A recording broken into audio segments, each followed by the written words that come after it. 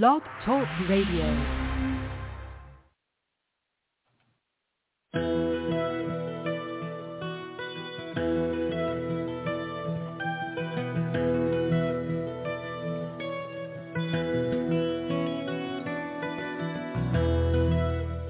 Welcome to the Keys of the Kingdom with Brother Gregory of His Holy Church.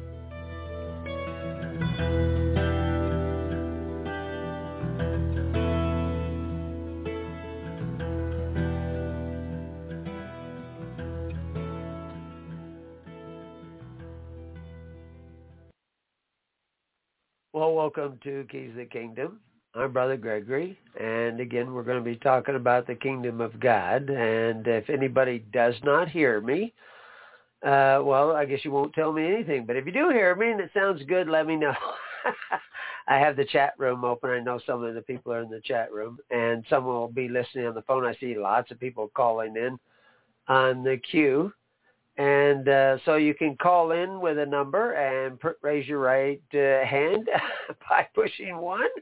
And I will answer your call, and you can have a question or whatever.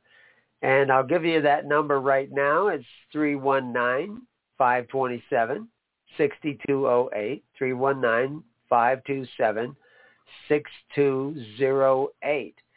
And so anyway, we've got that out of the way. I think everybody can hear us okay. I see more people logging into the chat room.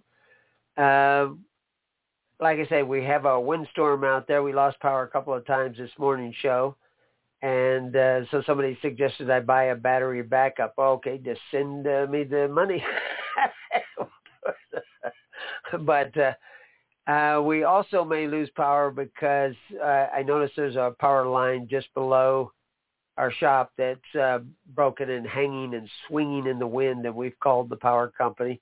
Doesn't come to my house, but they may have to turn off all our power in order to fix it because it's you can hear it when it touches anything. It's giving off electrical jolts, and so that's going to have to be fixed. And that may be in the middle of the show, but it's still howling wind outside. But we're going to give it a shot. We're going to try to get to Matthew 20, and so we'll probably have to get into that right away. Matthew 19, we got through most of that. I was working in the side panel a little bit to get us an idea of what Matthew 19 was really talking about. And it was talking about family. And tyrants know that they have to undermine the family, because once you undermine the family, you've undermined the community. And they weaken the people, then they turn the people into slaves. And it tells us about this over and over again in the Bible, in Proverbs and Psalms, and all the prophets talk about what can become the tables that can become a snare and a trap. And of course, that's what Nimrod was doing. He was a mighty provider instead of the Lord. That's what the goddess of Sumer, the turtle dove goddess of Sumer, was doing. It was setting up a welfare system to take care of the needy of society, but not through faith, hope, and charity, but through force. This is the whole story of the Bible. From the beginning, the Corbin of the Pharisees, all this is talking about this. But you wouldn't know it walking into your modern churches. And if you read the Bible without a knowledge of history and what was going on, without the common sense that comes, well, how did people take care of one another? How did Americans do it in the early part of America? They did it through faith, hope, and charity, and free associations and free assemblies of people.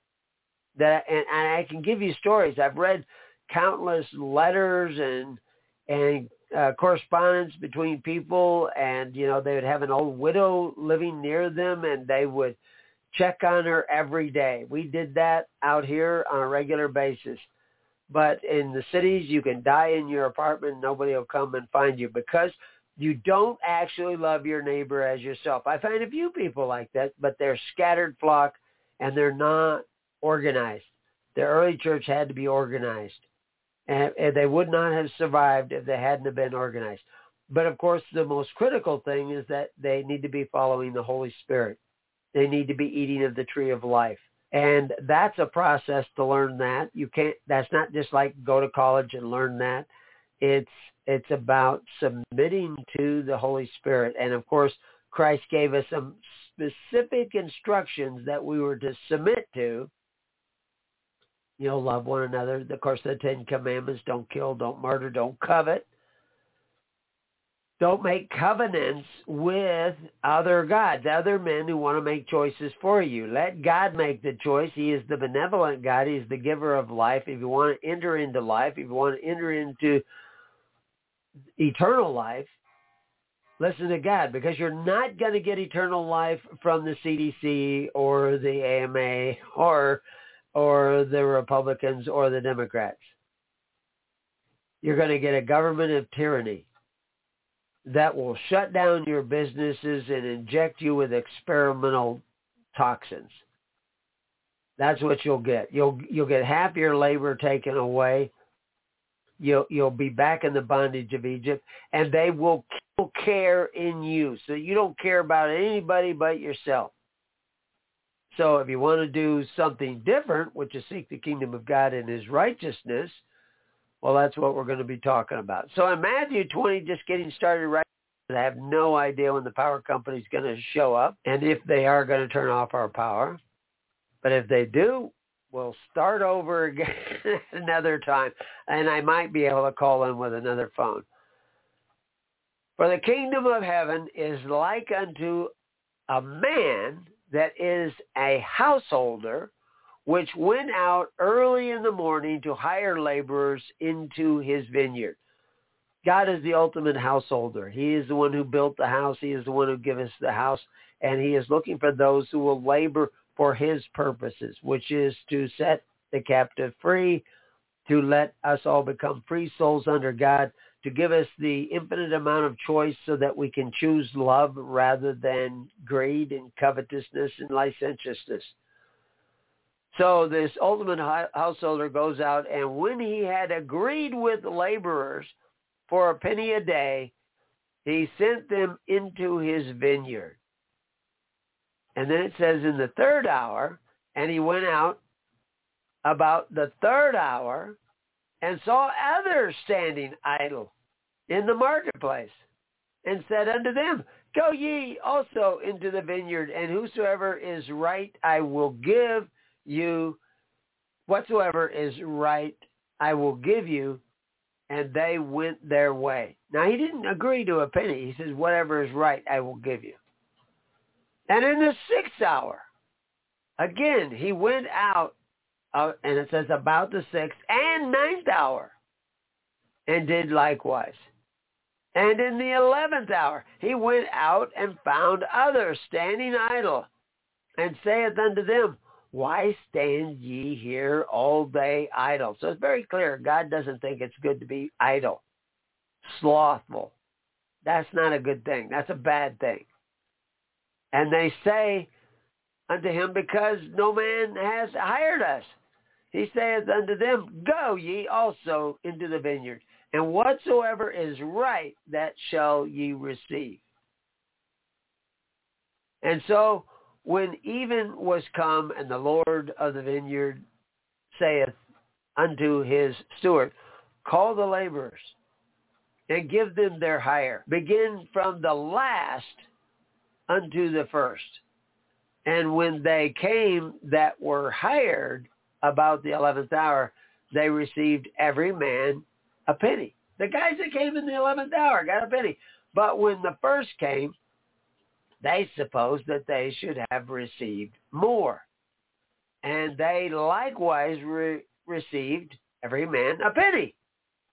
And when they had received it, they murmured against the good man of the house, saying, These last have wrought but 1 hour, and thou hast made them equal unto us, which have borne the burden and the heat of the day. But he answered unto them and said, Friend, I do thee no wrong. Thou agree with me for a penny? Take that thine is, and go thy way. I will give unto the last, even as I unto thee. And so, what's the message of this? Well, for one thing, God's a capitalist. He makes an agreement. He sticks by that agreement. But he will not be bound by your sense of justice. You don't have any right. God will give to who he wishes according to what he wishes to do. That principle applies to everybody else. When you gather in congregations, are you coming up with some new doctrine that everybody else has to fall in line with?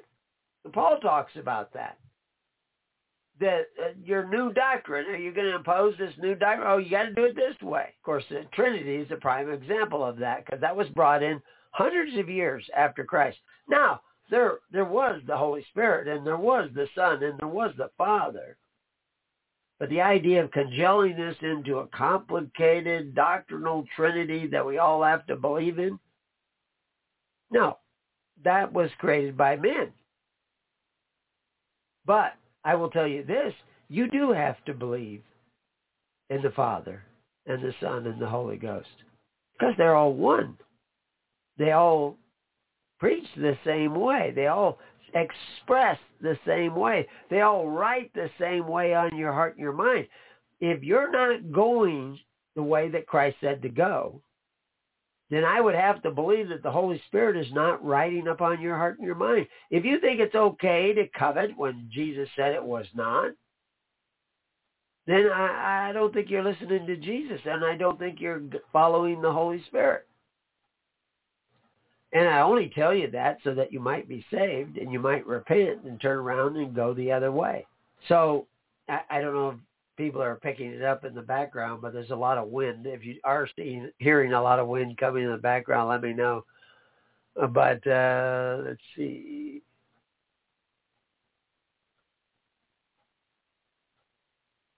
I was looking to see if anybody had raised their hand. No, but there are a lot more people on the call.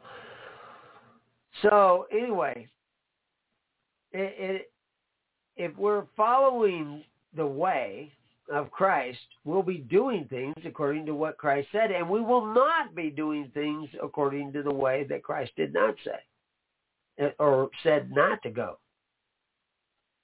We will be conforming to the Holy Spirit. We will be coming in accord with the Holy Spirit. There are those who have not read the Bible, do not know all this stuff, and they are closer to the kingdom than many of the people who have read it from cover to cover. Because they're already doing what the Holy Spirit has told them in their hearts and in their minds. I've seen this time and time again. Real servant-type people that are closer because the Holy Spirit will move on those people and they will act according to the leading of that Holy Spirit. They don't even know that that's what they're doing. But something in them, it's kind of like, the story of Huck Finn. I can give you a lot of other examples, but everybody's probably read Huck Finn. That he's being tempted to help Jim, who's a runaway slave, and everything he'd been taught, a runaway slave, has to be turned in, and only an abolitionist would not turn him in, and an abolitionist is a horrible person. That's what he's been told. That's what he's been taught, time and time again. But he says, I don't care if I'm even going to hell. I'm going to help Jim, which is actually the right thing to do, is to help Jim. But he wasn't taught that that was the right thing to do. Not by men, not by flesh and blood. But deep down in this fictional character of Mark Twain, Huck Finn thought, I got to help him. I got to be there for him. And of course, Jim had to be there for Huck Finn later on. Something told him, this ain't right. They had all kinds of crazy ideas, superstitions and all this stuff. Well, when it really came down to something important, they risked themselves for others. That is the Spirit of Christ. Now, that's not always the Spirit of Christ. You can always have other strange loyalties that cause people to jump on a grenade to save Nazis. So, that's why God is judged, not us. This is why we should not be dictating all kinds of things to people to do or not do that isn't specifically said by Christ.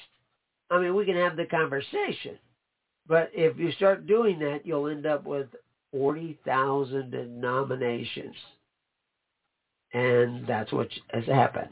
I find myself saying, if you go this way, you'll all end up back in the bondage of Egypt. Of course, I have the advantage of having seen everybody move into the bondage of Egypt from 1933 to the present day. So I can predict what will happen if you start coveting your neighbor's goods. You will go into the bondage of Egypt. And I can predict that because I can see it.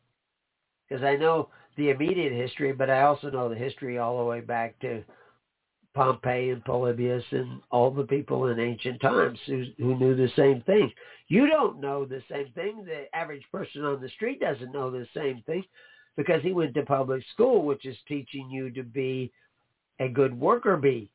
It's not teaching you to be a sovereign individual under the authority of God. It's teaching you how to go back into bondage. And your church has taught you the same thing. Now, I have to be fair. Many of the ministers were taught the lie. They may have even questioned it at the time, but they didn't get the answer.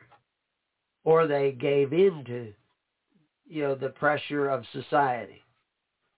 They still have time to repent, but they have to admit they're wrong. And that's one of the hard things for people to do. They just don't want to admit that they're wrong or that they've been wrong. People say, well, do you admit that you're wrong? How do you think I got these crazy ideas? I was raised in the Catholic Church, studied to be a priest. I thought that what they were telling me was true, and I tried to make sense out of it. But it's only through the grace of God that I finally said, oh my gosh.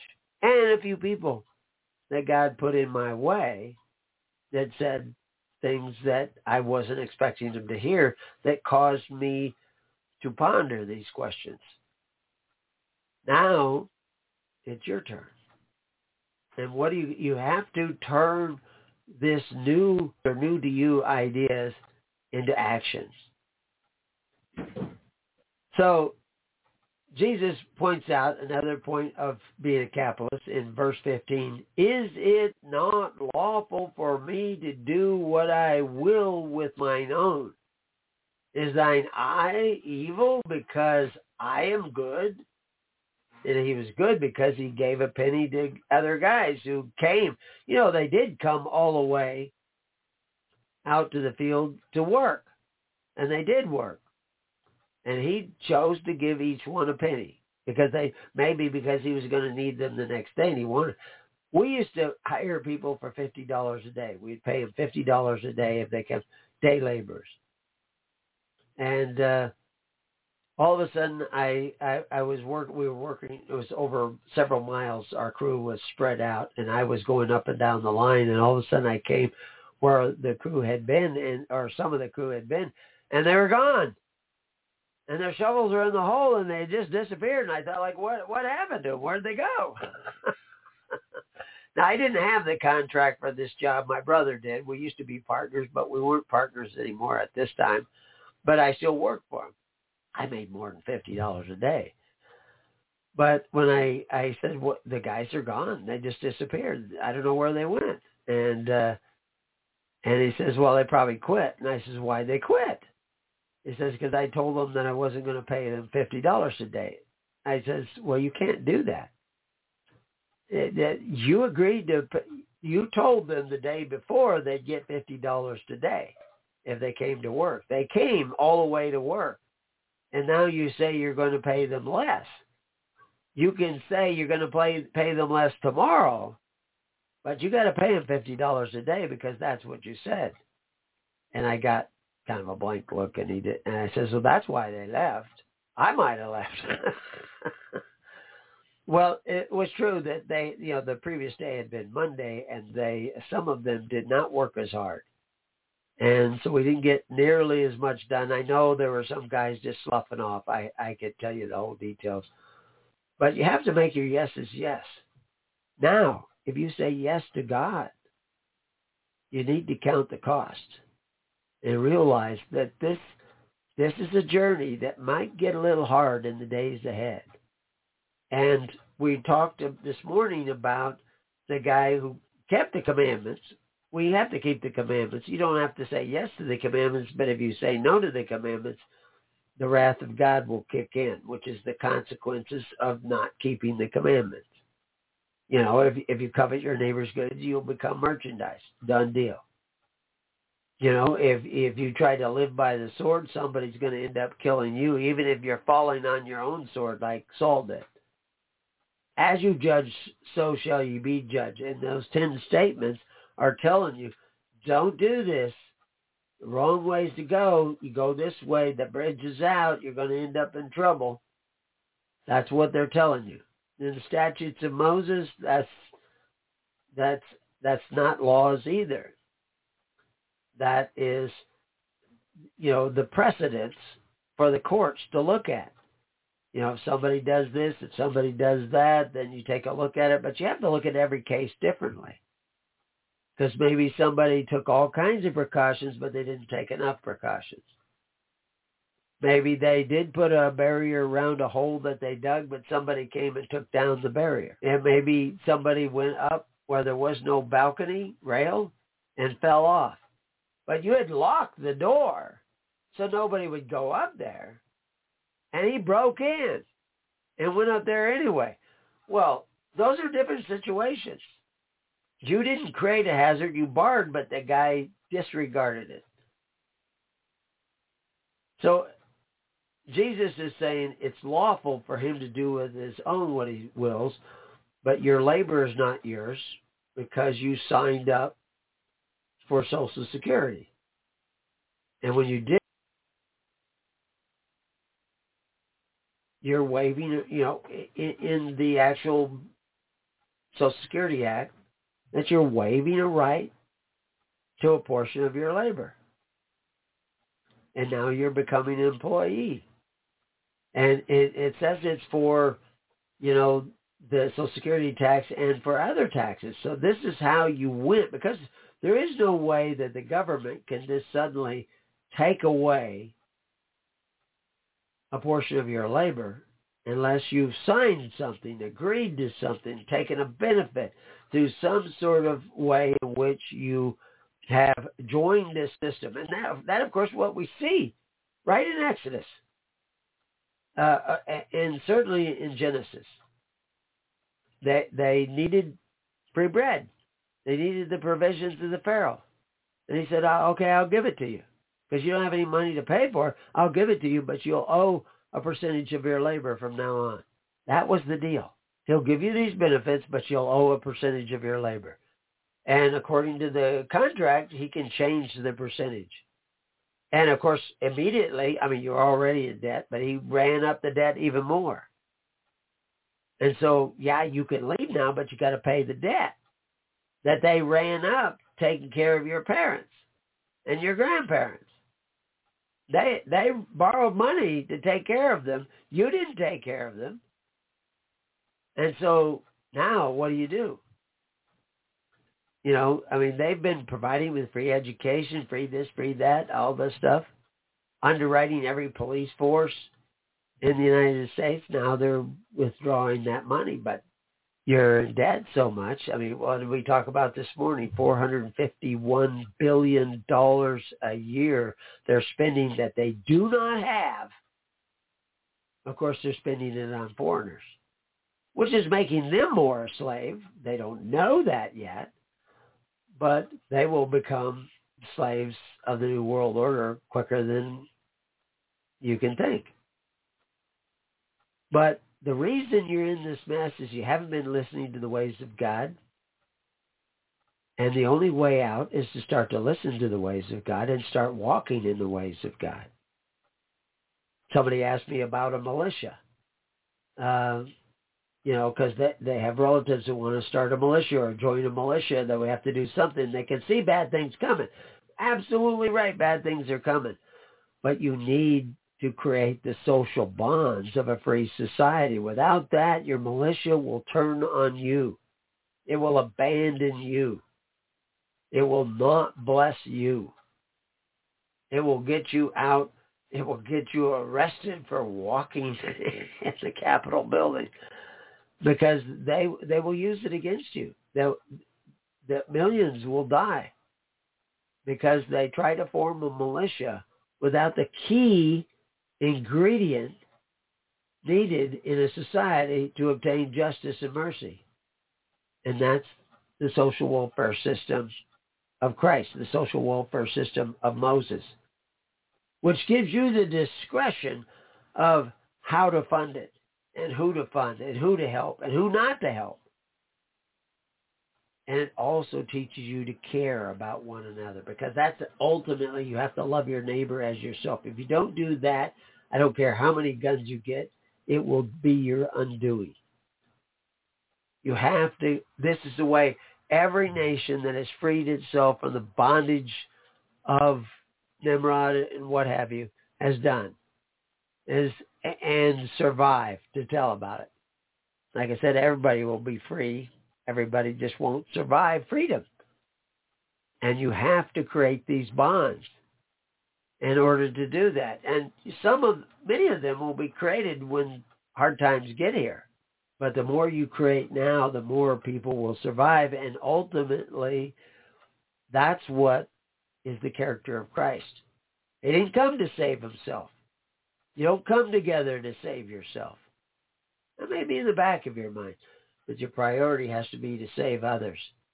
Because if that becomes your priority, now God can write upon your heart and tell you when the enemy is coming around the corner and what to do about it.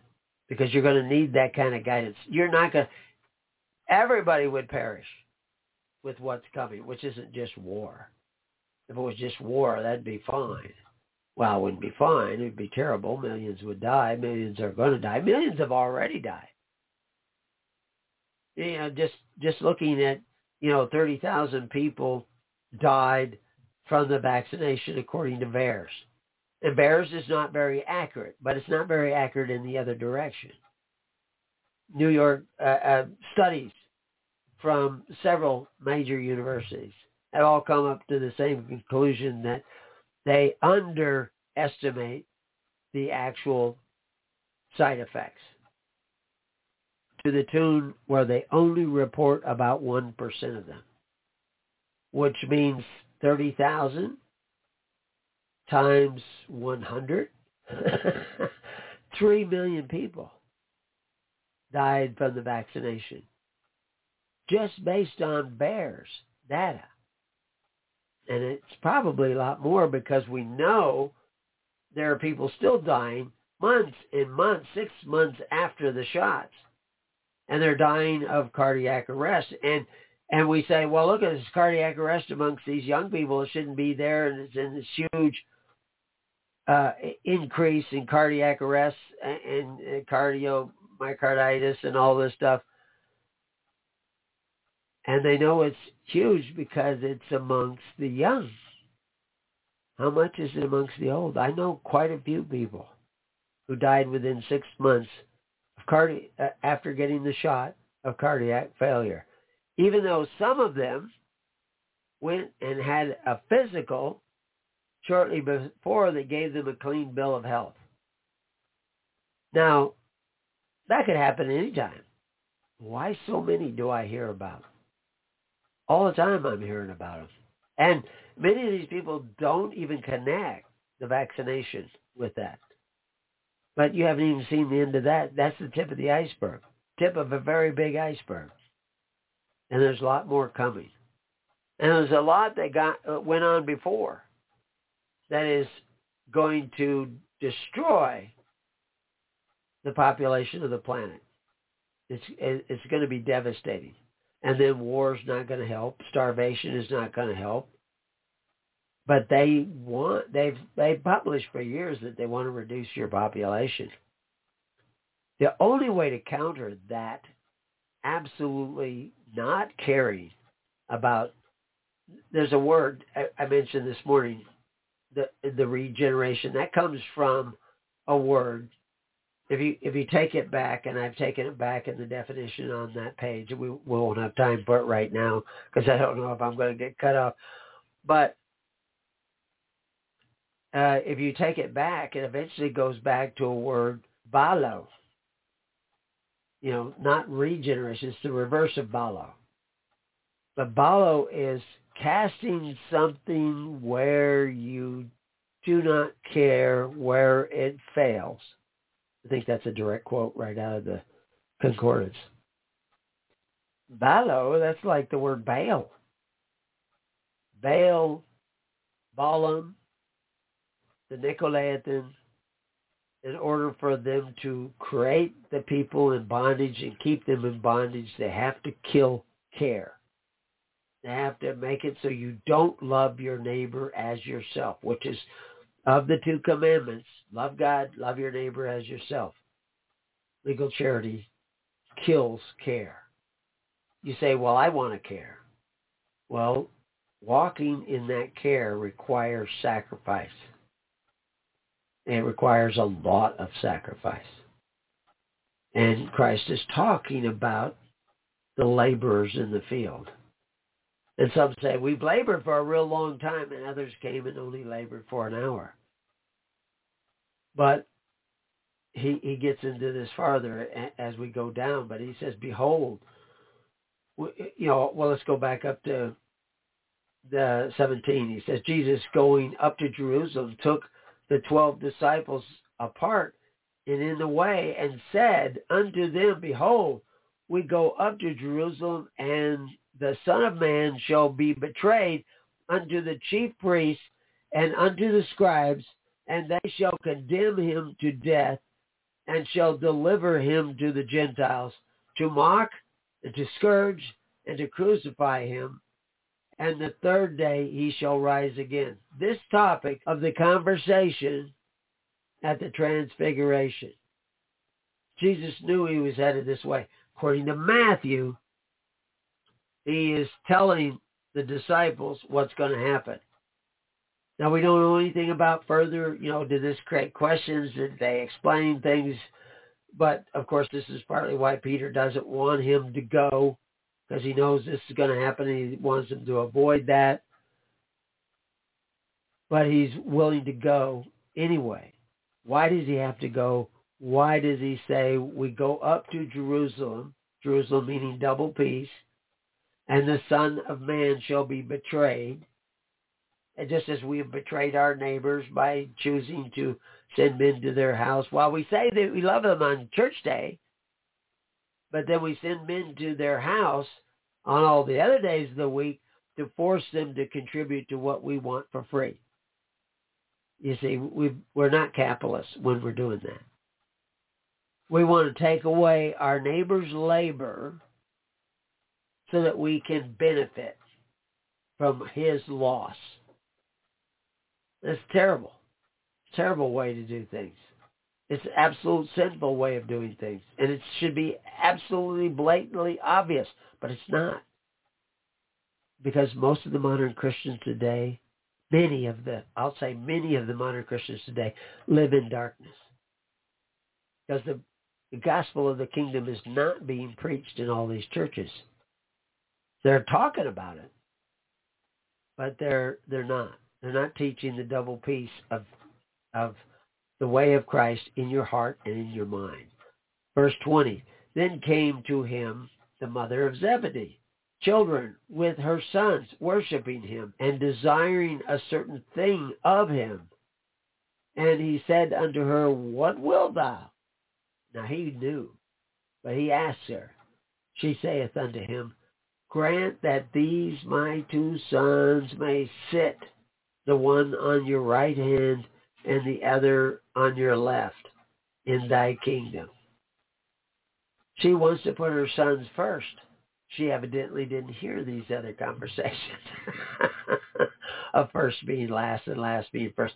But you see, he's giving you chunks of stories, but they all really have an interlacing weave, a warp and a weft, tying them all together.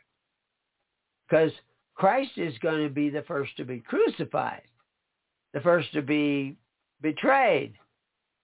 And do you want to be that first? No, I want to be the first to be the ruler. But Christ doesn't want you to be the ruler. But anyway, he goes on to say, or it goes on to say here, but Jesus answered and said, ye know not what ye ask. Are you able to drink of the cup that I shall drink of? See, he just told them on the way. He told his disciples, she probably didn't hear this, of the cup that he was going to have to drink. Matthew puts it in there for that purpose. You know, I even have it sectioned off in different sections, but it's a continuation. He just said what my cup is. Now she's wanting to drink of this cup. You know not what ye ask. Are ye able to drink of the cup that I shall drink of? And to be baptized with the baptism that I am baptized with, which is a baptism of blood? They say unto him, we are able. Not thinking, you know, time has lapsed. Matthew has put them together for us. And he saith unto them, ye shall drink indeed of my cup, and be baptized with the baptism that I am baptized with. But, because he knows the future, he says, but to sit on my right hand and on my left hand is not mine to give. That's a very profound statement. He just gave you a parable just before that ended with, is it not lawful for me to do with my own what I will? He's saying that the seat on my left hand and the seat on my right hand isn't mine to give. I don't have the right to make that decision. If we would remember to stay in our own lane like Christ did, we would be better off. And stop dictating. Well, it would not be 40,000 denominations if people really understood these verses. Of course, it wouldn't be a lot of things if they really understood these verses. But I am baptized with, he says, with the baptism that I am baptized with. But to sit on my right hand and on my left is not mine to give, but it shall be given to them from whom paired of my Father. Now this is that. There's the Father. We have the Son. And then how will they get it? Well, through the leading of the Holy Spirit. So there's your Trinity, but there's no Trinity doctrine here. It's just talking about these roles played by Father and Son, just like we were talking roles of husband and wife.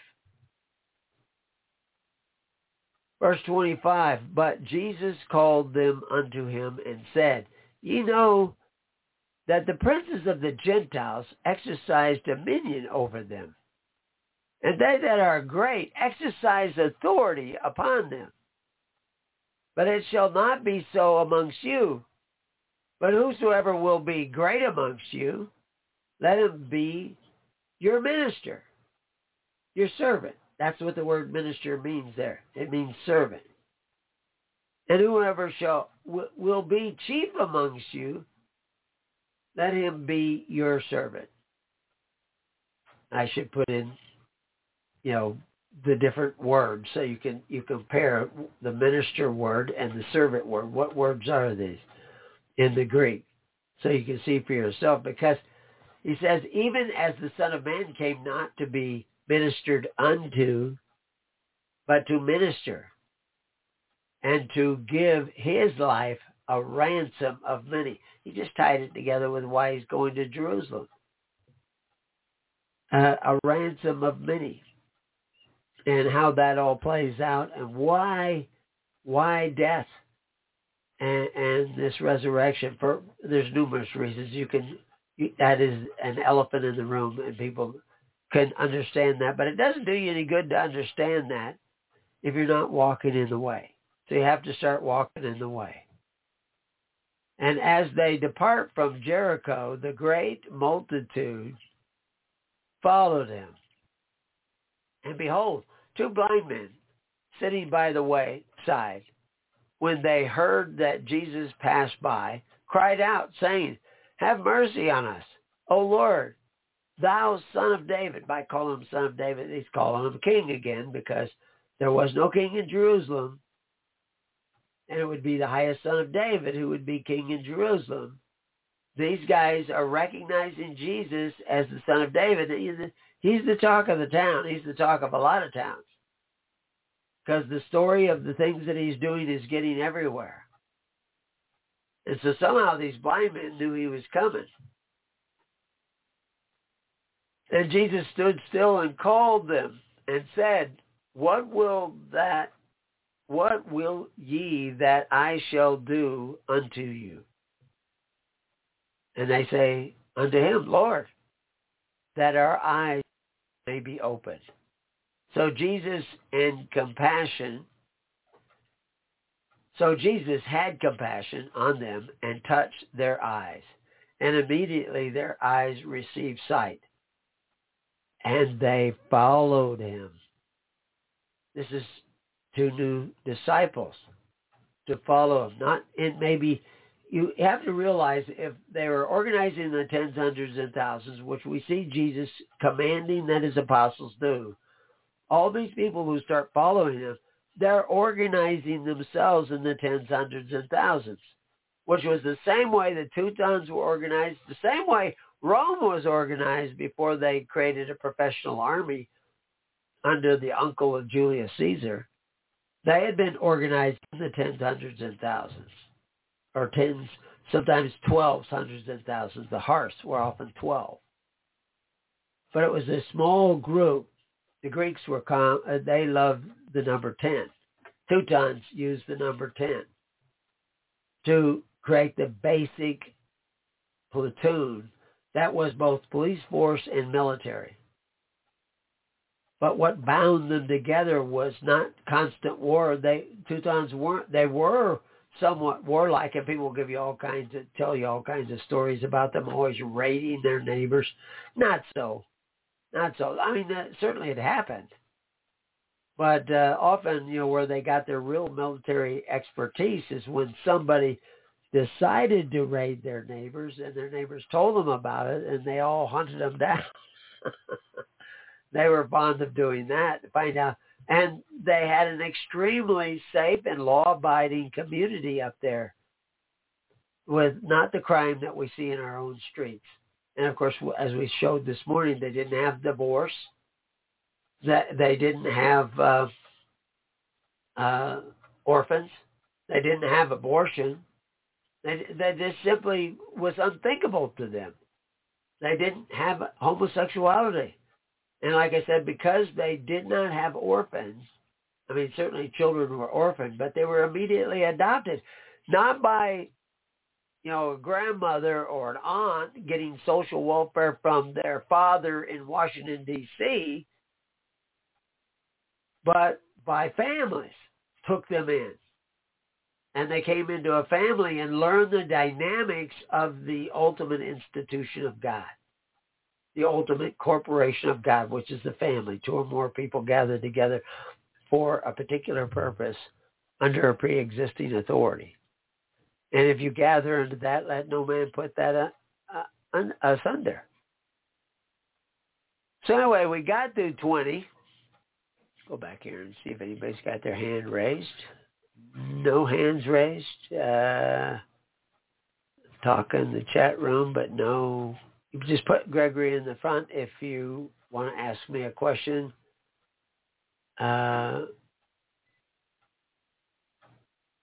Okay. Anyway, so I don't know when they're going to take my power off. So I kind of went through that a little quick so that in case they did cut my power off, we at least have this. But I put in a few quotes from like the Cambridge Bible for Schools and Colleges, which is a commentary, and Jameson and Fawcett Brown Bible commentary. I put them in as well. And what they were saying is the parable of the householder and the laborers, recorded only by Matthew, is closely connected with the end of the 19th chapter. So they're saying that these chapters are are connected. And, of course, that's what we were showing you. Being spoken with reference to Peter's questions as to how it should fare with those who, like himself, had left all for Christ. So they were talking about this idea, and the Cambridge Bible also, all who have in true sense given up all for Christ shall have a great reward. And again, they're talking about what it says in Matthew 19:28 and 29, which is, verily I say unto you, that ye which have followed me, like the blind man followed him, in the regeneration, when the Son shall sit in the throne of his glory, ye shall sit upon 12 thrones, judging the 12 tribes of Israel. Now, when we say that, you could draw on all kinds of picture on how they're judging, like off with his head, and, you get to come into the pearly gates and you don't, and everything. But no, that isn't the way the judgment goes. It's God who's ultimately judged. But what brought the judgment on the Roman Empire was when they persecuted the innocents, they set themselves up for the wrath of God, the consequences of that persecution. Because God's going to work through, he's the God of nature. He's going to work through nature. He's going to work through a lot of things. And it's going to come upon you, and you're going to say, why is this happening to me? Well, because you did it to somebody else. Because as you judge, so shall you be judged. So by being persecuted, they were going to bring that judgment upon Rome, which is also why Paul wanted to go and be tried in Rome. He didn't have to go. He'd won his case with Agrippa and Festus, but he still wanted to go because he knew what cup was before him. And I don't think there's very many people understand why he was going, and there's several different reasons. But in 29 he says, and everyone that hath forsaken house and brethren and sister and father and mother, or wife or children or lands for my sake shall receive 100-fold and shall inherit everlasting life. That's a good deal. But then again, that doesn't mean that you're supposed to forsake your father and your mother. I mean, you're still supposed to take care of your father and your mother. You're still supposed to take care of your brothers and sisters if they need help. But if you're giving up this stuff, and like Jesus was saying to the rich man, give up all your property, give it away, and come follow me. And like I mentioned this morning when I talked about that, Moses, which we see in Acts 6, who was a Levite in Cyprus, owned property that he was able to sell. When did Levites get to own property? Because Levites weren't allowed to own property. I know somebody used to read all kinds of books about the Bible, and he had huge volumes of books that he would read and everything. And I pointed out, well, Levites couldn't own property in their own name. He says, well, where's that? I never heard that.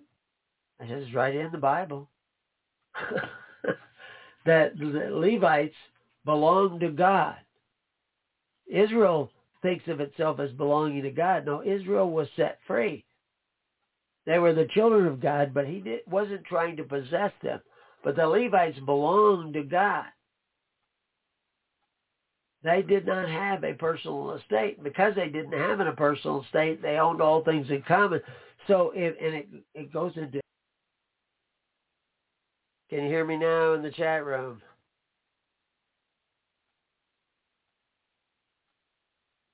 Can you hear me?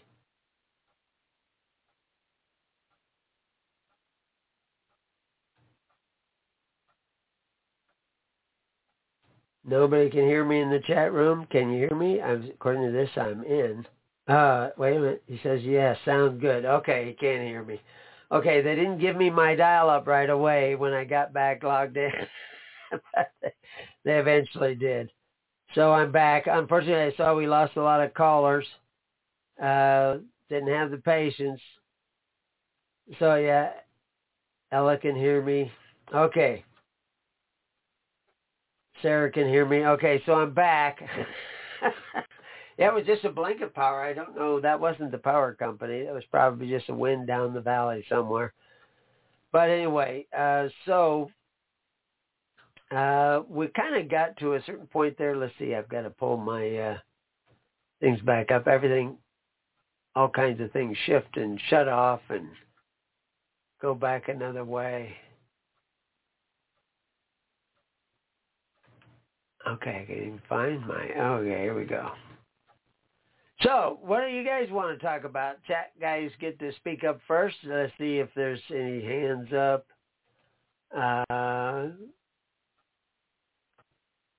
Okay, so there is a hand up. Looks like Stallman, Steve. We'll live your mic, see if you have something to say or ask. Can you hear me? Yeah, I can hear you. Can you hear me? Yeah, I can.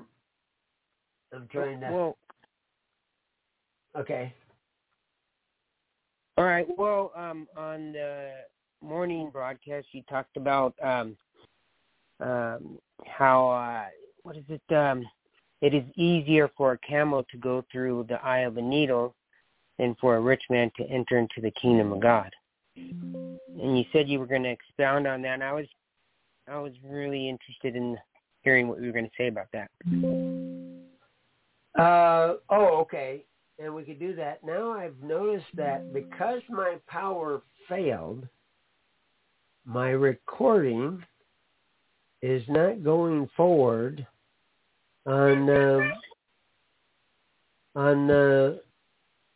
it stopped my recording right as the power failed, which I don't understand why it did that. I was wondering if it did that this morning, and I had to reboot it. And I was trying to see if there's some way I can do this without rebooting it. So hang on here for just a second. Okay. I've got so many things open. Why doesn't it let me...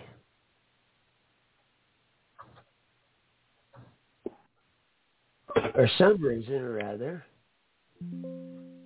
it won't let me record this. So we're not recording this. I'll just boot it after the fact. I'll just tell you, and maybe we'll end up losing power again and not be able to finish this.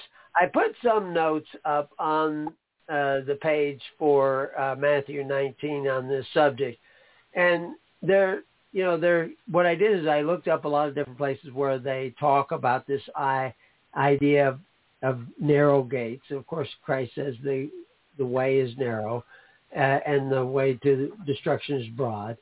And so there is a sense of that when they talk about the eye of the needle. There is an idea going around that the word camel there should be another word that we have today that means cable and was used in the 1000s as cable. I don't find it anywhere in ancient documents as cable, but they make a reference to the fact that camel hair rope, which they probably did make, at least the Parthians probably made it. The people from Parthia made this camel hair rope, and they said to get through an eye of the needle. But if you actually look at the words in the Hebrew especially, for eye of a needle, even also in the Greek, the way they've made a regular needle, eye, was they wore a hole through a piece of metal or a piece of bone. They'd make a needle out of a piece of bone, and then they would take a sharp thing and just keep scraping it until they had a hole through it. And that's how they created the eye of the needle. There are many Syrian cities that had designed in them a small door on the side of the city that was, and anybody who was getting around in those days, and a lot of people were getting around in those days, would have seen these small doors. And it was usually remote, walled-in cities where you would travel along the trade routes, and then you would You'd get as far as this city, and then you would go a little farther, and you'd get to another city. And many of these cities or towns only existed because of the trade route. Because the traders would come in, and they would either share some goods or they'd pay some money, and they would buy some hay, because this was across some of the more arid stretches, and this allowed them to live. But if you came after dark, you were outside the city walls because they locked the city walls up. So what they had to do was they created a small door in the side of that they could defend. You know, a couple of guys could defend, and they could maybe roll a stone in front of it or something. And they could protect so that nobody could come into that city. And that was called the Eye of the Needle. And for most of the people that were traveling these long distances, they were using donkeys, which were rather small. And you would have to probably unburden the donkey to get the donkey through. That's how narrow and small these doors were. You had to bend over as a person to go in through there. But they could get a donkey in. They just take off the stuff and carry it in piece by piece, and then bring the donkey in, and then all your stuff and your donkeys were safe. But a camel, that's not going to fit through that gate easily. You're definitely going to have to unburden all of its stuff. And then it's going to have to get down on its knees because it's way too tall. And you might be able to get it through there, but you're going to have to whip it. And I always considered that story kind of a humorous story that Christ told, that he did this somewhat often, where he said things that were kind of funny to people of that time and era. And so he said it's harder for a rich man, exactly what he said. Let's see if we can find the exact words. What verse was that in? Was that in, 23. Then said Jesus, verily I say unto you that a rich man shall hardly enter into the kingdom of heaven. And again, I say unto you, it is easier for a camel to go through the eye of the needle. I say unto you, again, I say unto you. In other words, he's expressing what the deal is with the rich man in this second verse. It is easier for a camel to go through the eye of the needle than a rich man to enter into the kingdom of God. It is not easy for a camel to get through the eye of the needle. And that had to be almost comical to the average guy who would know what that looked like, somebody trying to get that camel through a door that a donkey could barely fit through. And, there's got to be a lot of pulling and pushing and whacking and scraping and skinning. It's hard on the camel. It's hard on the camel driver. But it doesn't mean he can't get in there. And then the other thing is that the rich, if you go back to even feudal times, the rich would have lots of people living on their property who were running their farm. They're not going to, if they own a lot of land, they're not going to plow it up all themselves. They're going to have a lot of other people plowing it up. And the way to get Rome got away from this. And there's whole stories, Tacitus writes about it, Plutarch writes about it, where the farms in Italy were not producing a fraction of what they could produce. People were living on the farms. They would produce food enough for them, but for resale, it just wasn't happening. They would lose tools. They would not show up to work. They'd be sleeping in the barn. It was hard to get them enthusiastic because once they went to legal charity and the welfare state, it just simply, and the rich became richer. The only way to get people to work on the estates was to beat them. And that wasn't going to go over. And of course, they eventually started doing that more and more. And that's where you got the huge Spartacus rebellion, where slaves and servants rose up everywhere and were just taking what they wanted. Like you see today on Black Friday, where people break into stores and steal everything. Because that becomes the heart of the people. because you've killed care in those people. But in some of the other quotes that I found concerning this, there's a couple in the Talmud, because I have to look for where they're writing in the languages of the time. One of them has to do with elephants. And I can't remember exactly how that phrase worked. I wonder if I copied it over.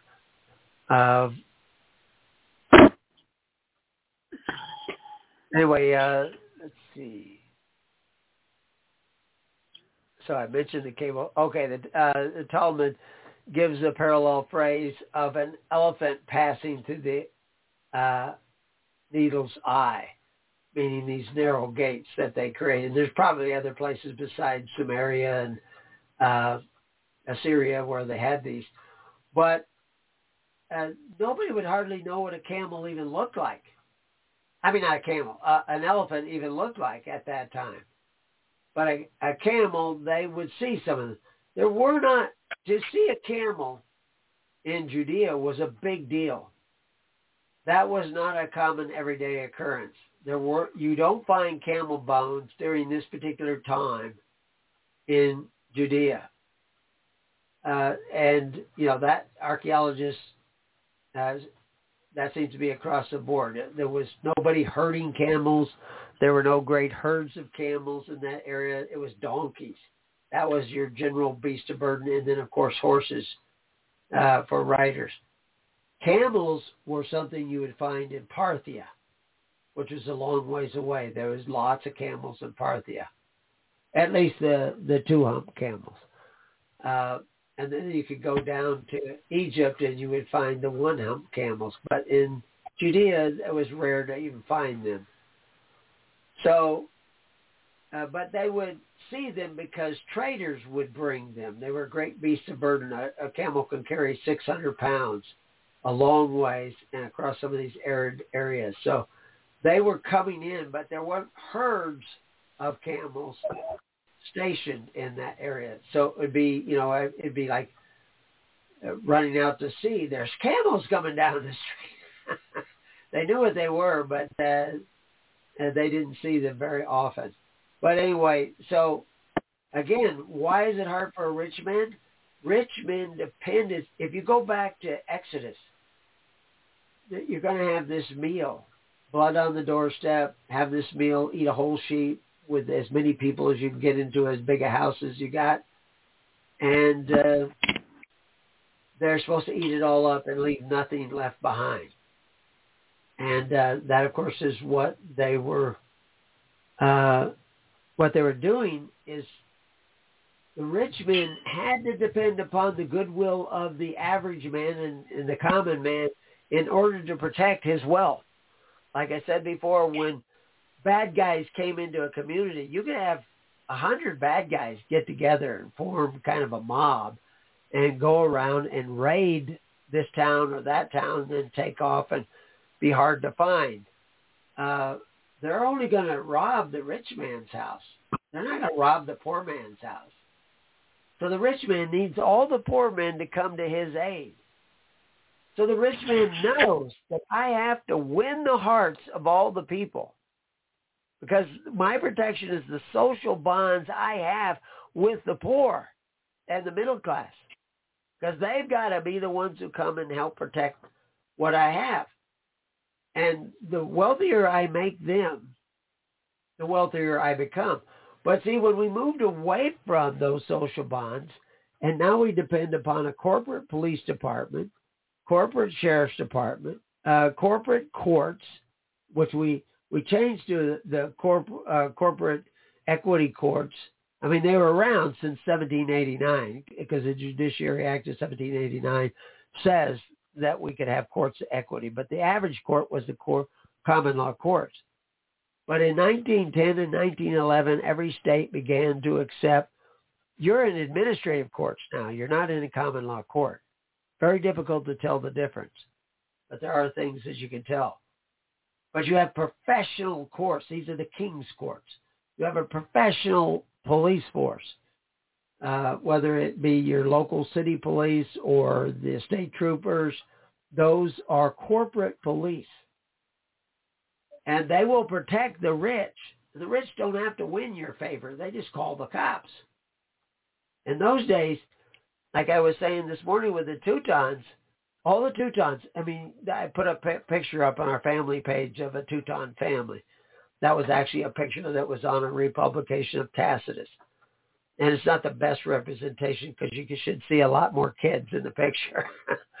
But you'll notice that the wife is wearing a sword. A wife would almost always have at least a short sword, if not a dagger.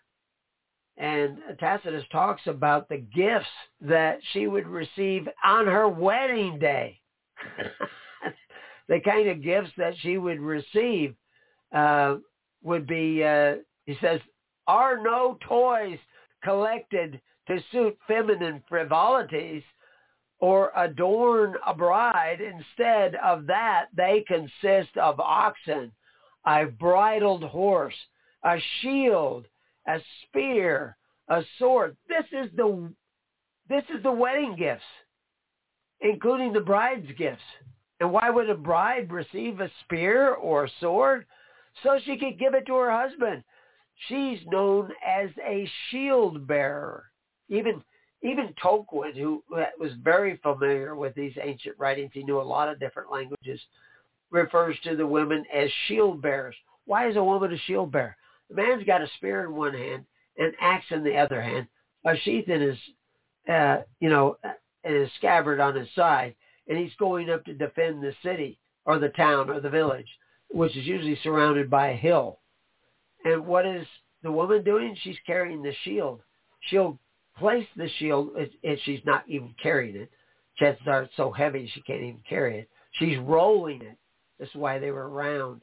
They're rolling it up onto the hill, and she will turn it towards the enemy, and she will lean down holding it up. So he's got both hands free. And if he wonders why he's fighting so hard, he just looks down and he knows what he's fighting for the woman who gave him children.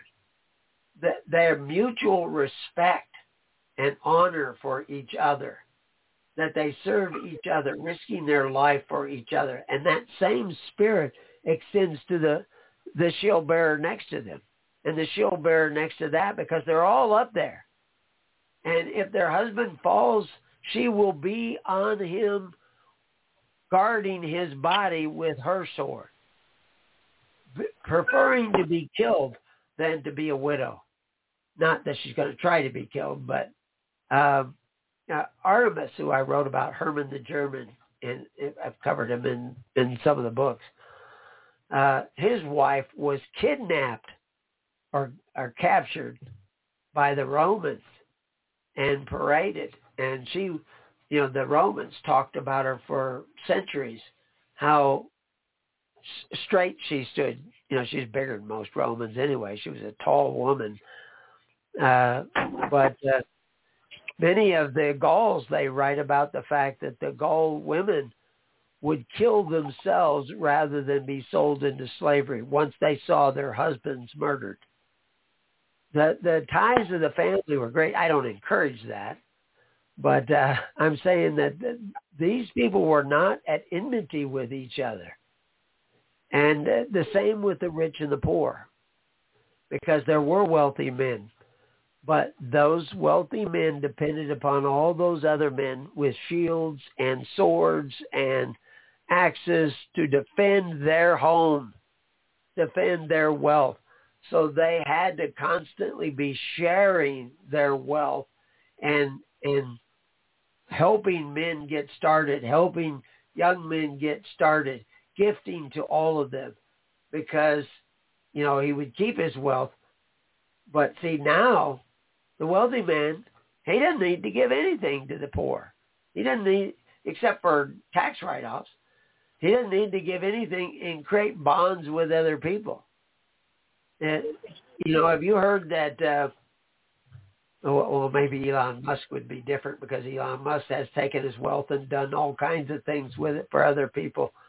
And he's stood up on some kind of principles, but he came up from a common man. Jeff Bezos, if I hear his house is being robbed, I just say, call 911. So who's going to run to save Jeff Bezos' house? Because he doesn't have to placate the mob. He doesn't have to encourage or raise the people up. But you did in those communities.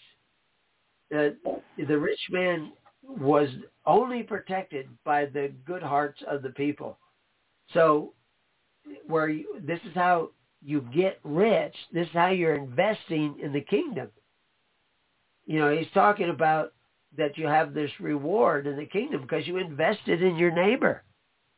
What are we doing? We're not investing in our neighbor. We're taking from our neighbor. We send men with swords to our neighbor's house to take away from him. That is literally what we do. We send that corporate police to our neighbor's house to take away, and nobody knows.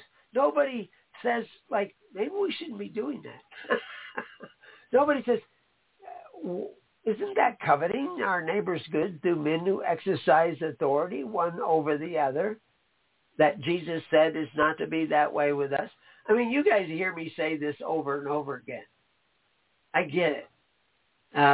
But what we need to do is have all you guys saying this over and over again to everybody else. Share these podcasts. Now, this isn't even getting recorded by me. I assume it's getting recorded by the station. I'll go back there and see if anybody else is. We still got the numbers, but yeah, this is so plain and simple. And if we don't incorporate these ideas, these precepts into our heart and our mind, what if I suddenly became wealthy? Suddenly I became a millionaire. I struck gold. And what would I do with that money? It'd be a huge responsibility. Am I going to change my lifestyle? Am I going to buy new stuff for me and my wife? Are we going to get all kinds of, spend? I mean, I am a penny pincher. I don't spend a lot of money. But, we have these projects we want to do. You would see them getting done pretty quick. But I will still need people, to man the barricades, to carry the shields to the front lines. And so we need to be out looking in the hedges. The churches aren't coming to do this.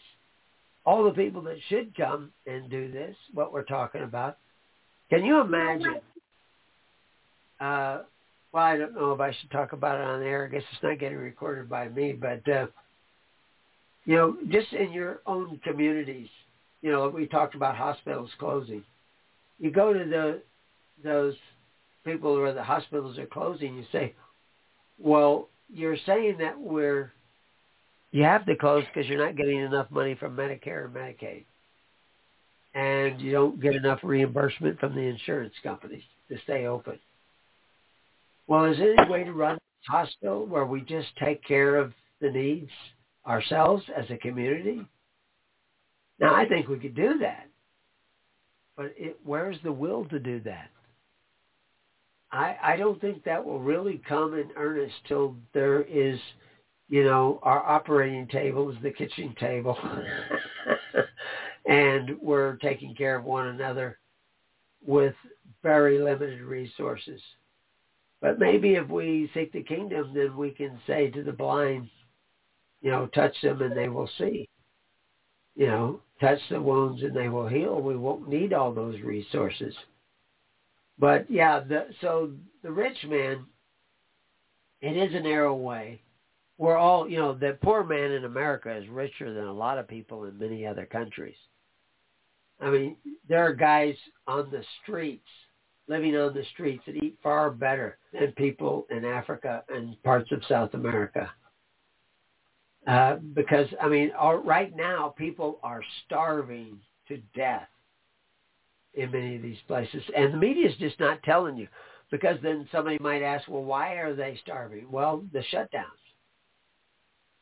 The shutdowns are going to kill hundreds of thousands of people.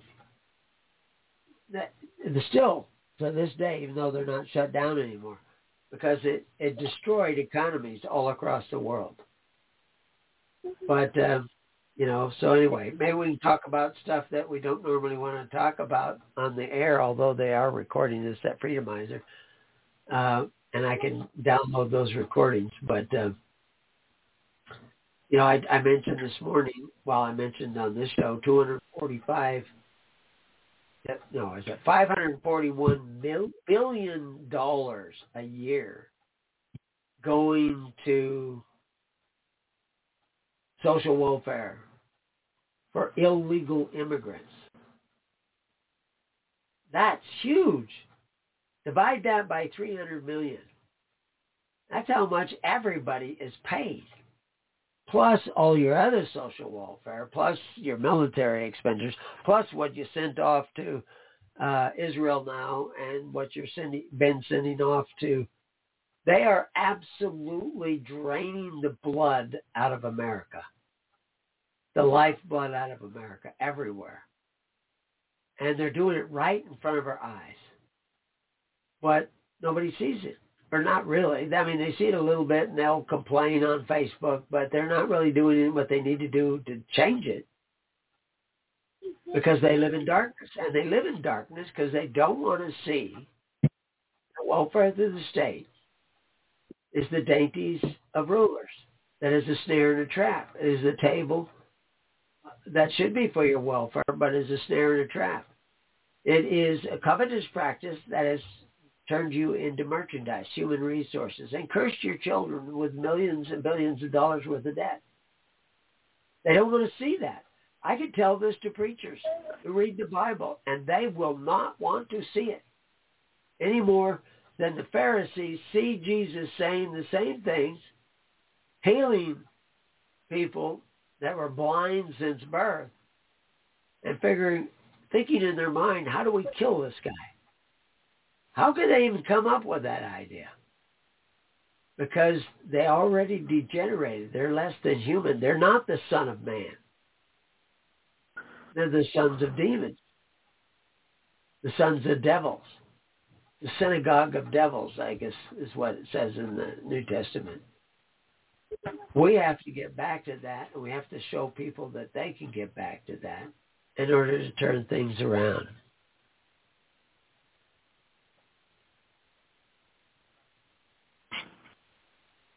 So somebody's still not getting sound?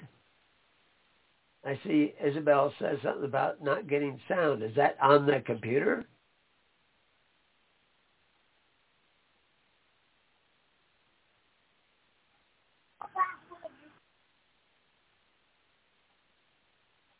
Okay, so she's not getting any sound on her computer. So let me go back here. It's getting late to fix this. I assume maybe they aren't recording it. So is anybody else getting sound on their computer?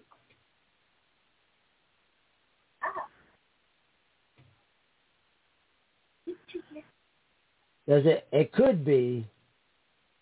Isabel has to reload. Let's see. We gotta go to.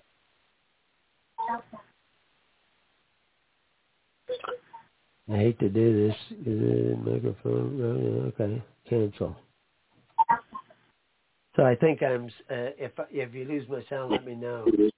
Yeah, she has to maybe refresh the whole page. That's what Sarah said. Uh-oh. Am I on speakerphone somewhere? I think I'm off it now. And I heard myself coming back at myself. Oh, we got another hand up. Okay, I'll hang up on you, Steve. I'm going to take the other guy. All right, thank you. Okay. I think I'm going to do it. Okay, here we go. Okay, 1111. I'm going to take your call.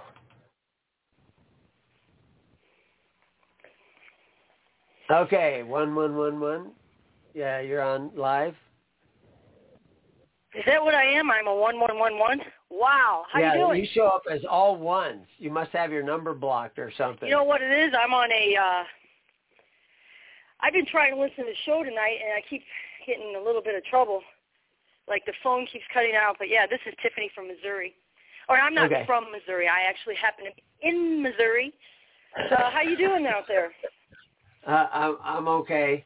So, great. The reason Tiffany? I was calling is to tell you that I can hear your sound okay, and that this phone I'm on comes up 1111. I think it's because it's connected to the internet.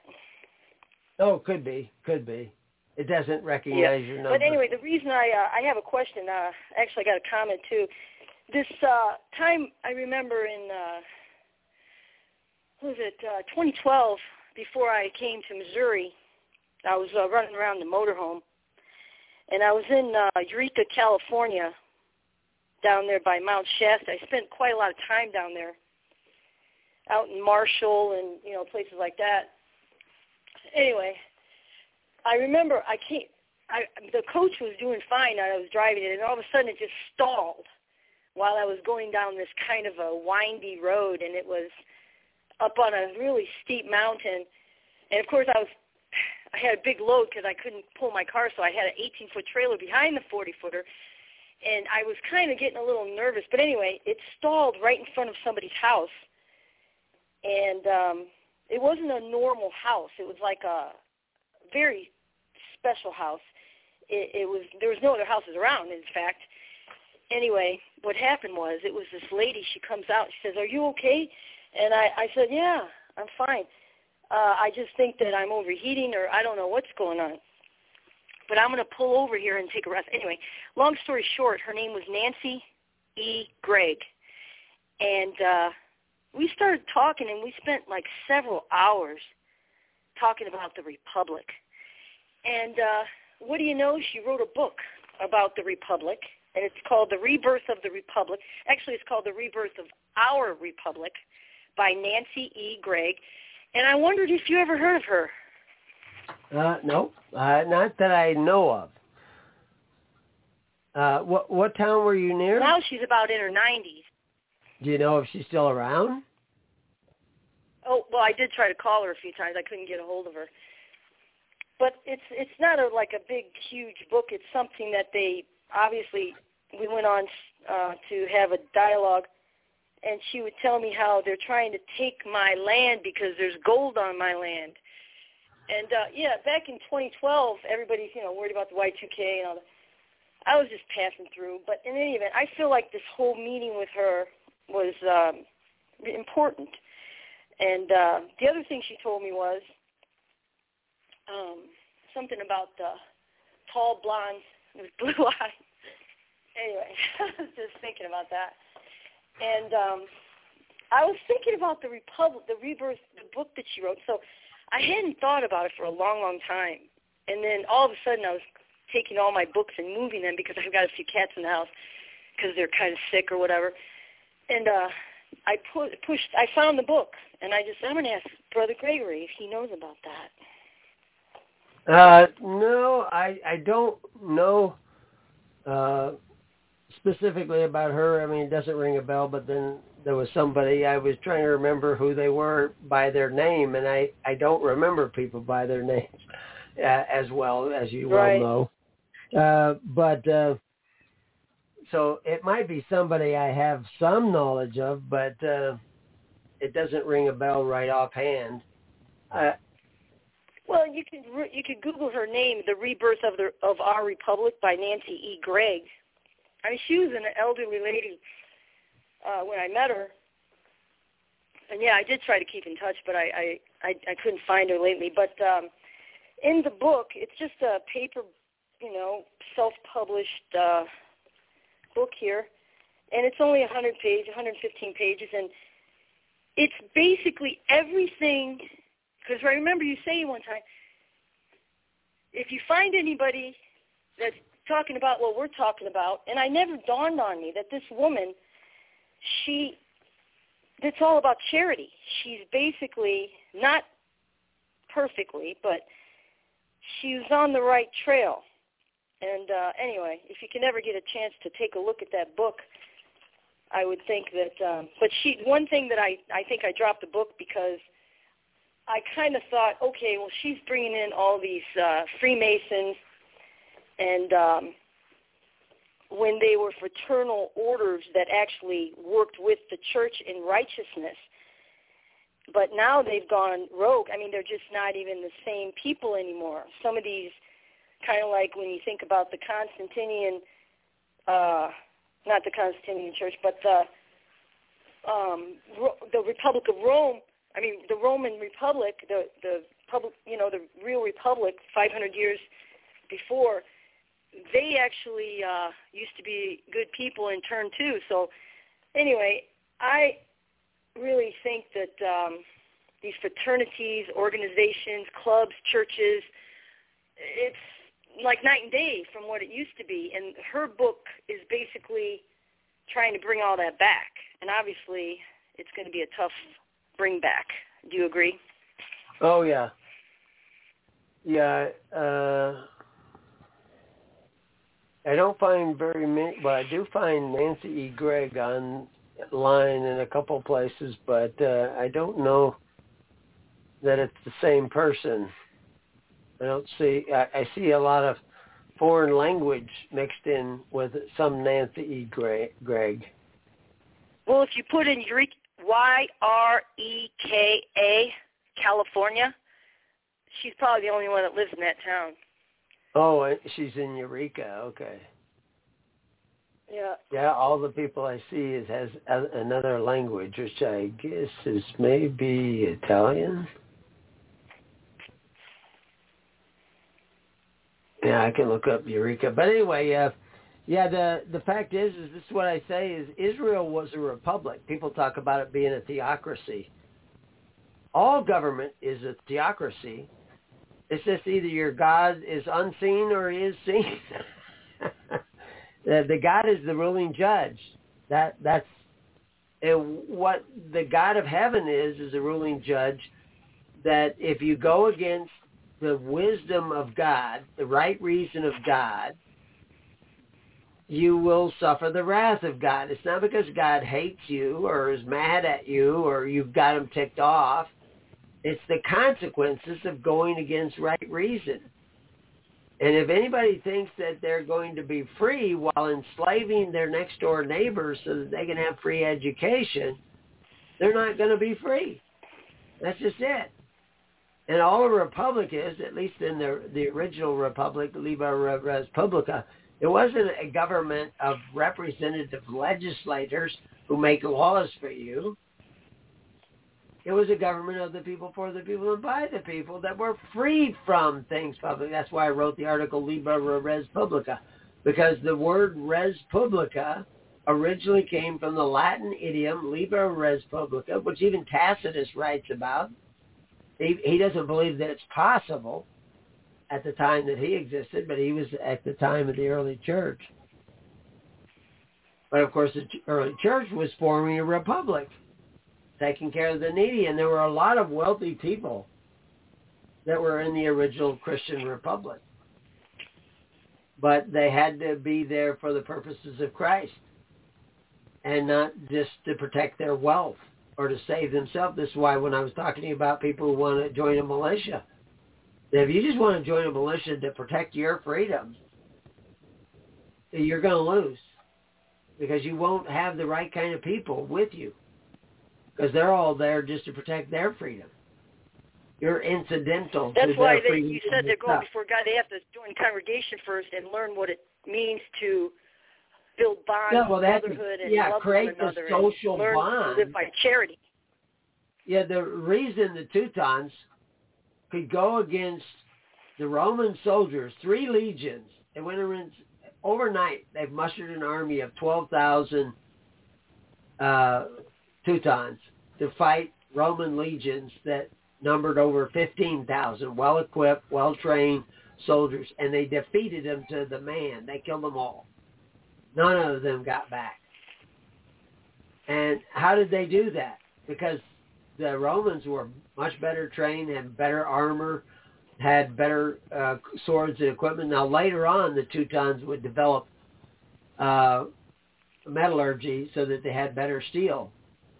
But at that time, they were out-weaponed, outgunned, out-trained, but they defeated them. Why? because of the dedication of the individual. I've told story after story after story where, 19 men could hold off a Panzer division because of their camaraderie, because of their bonds. There's mystical things that go on in life.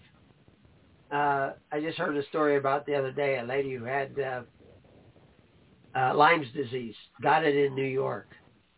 Ended up that she couldn't do anything. She was just wasting away. They didn't find out until it was her body was severely damaged, and she ended up going through divorce, lost custody of her kids, and so she went out to California and got a little small apartment. She was going to die there, and she had signed agreements. They had a hospice care coming in, wasn't supposed to do any resuscitation or anything like that, and she thought she was going to die within the week, and she didn't. 3 days went by, she wasn't dead. And she asked if she could get up and go out and get a little fresh air and sunlight. And the hospice worker was going to do that. Her caregiver was taking her out in the sunlight. And they barely got down to the sidewalk, and all of a sudden she was stung by a bee in the forehead. And she kind of swatted at it and looked up, and all of a sudden she saw all kinds of bees. And all these bees just attacked her. Now, just shortly before this, she recalls feeling the sun on her face, thought she was going to, she wasn't even going to be outside again. She was going to die within a week, 2 weeks at the most. She said she felt happy to be alive. And then the bee stung her. The bee came down and stung her. And then all these bees came down and stung her. And her healthcare provider ran off, because they ended up being killer bees, African killer bees, and just a freak swarm of them. And she got stung all over the place, and she was allergic to bee stings, so she thought for sure she was just going to swell up and die. And her caregiver came back when the bees disappeared, because they sting you for a while, and then they disappeared. And the caregiver was going to try to get her in the car and take her to the hospital. She said, no, just take me inside. I'll be dead shortly. She was resigned to the fact that she was going to die. They got her inside, and she didn't die. And she didn't die. And she didn't die. And she didn't have Lyme's disease anymore. She got better. Now she's one of the biggest. God cured her. She's a big advocate of using bee venom to cure Lyme's disease. Well, I tell you what cures death is appreciating the life that God has given you. And what is even better is to appreciate the life that God has given you and share it with somebody else. Not defend it. Not that you shouldn't defend it. It's perfectly okay to defend it. And, to fight those who attack you. You have every right to do that. But what you have a responsibility to do is care about your neighbor's life as much as you care about your own. And so, anyway, the story was related to me by somebody who's a great storyteller. But the reality is that, there's a lot more going on every day than what is dreamt of in your or my philosophy. To quote a line from Shakespeare's Horatius. But the reality is that if we had thousands of people struggling to take care of one another, I mean, most of us would be taking care of ourselves. But then we have this reach out that we're trying to help take care of other people, even outside of our community, to the best that we can. And we can be picky and choosy about it. And we need to be. That would bring blessings that we could not see coming. Just like that woman could not see those bees coming. But last I heard, she's still alive and kicking. I should find out what her name is. I'm terrible at names. But probably look up. I've been faith there, because I've been noticing in my life that faith loses power when you fail to put it to practice. And I put it to practice every single day. That's what I've been doing out here. I've just been learning how to do that. And that's, I think, once you do that, but, like you just said, you can't do it alone. You got to have, where 2 or 3 are gathered, you have to have, most people have families, most people get together and practice this faith as a tribe, That's what we're supposed to do, right? I knew a guy in San Jose, and he was always thinking he was looking for the kingdom, and he was trying to deal in silver and all this stuff. He's really a very selfish guy. And I said, if you want to seek the kingdom, because he was staying in a house that his parents provided him. They had a couple of rentals, and this is kind of and he says, who lives across the street? And he says, well, there's an old lady who lives across the street. And I says, do you ever see her? And he says, well, I see her take out her garbage. And I says, well, you make it your goal from now on garbage day, you go over there and you take out her garbage. And then after the garbage man comes, you take her garbage can back. It will change your life. Well, he doesn't know if it would change his life even to this day because he didn't start doing it. But you have to start thinking about other people, and you have to start and now how you do that, it's going to be different with every one of us.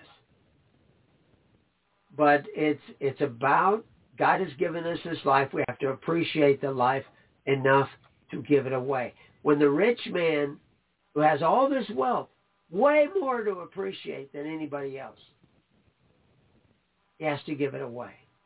And it's really easy for the rich man to give half of everything he has away.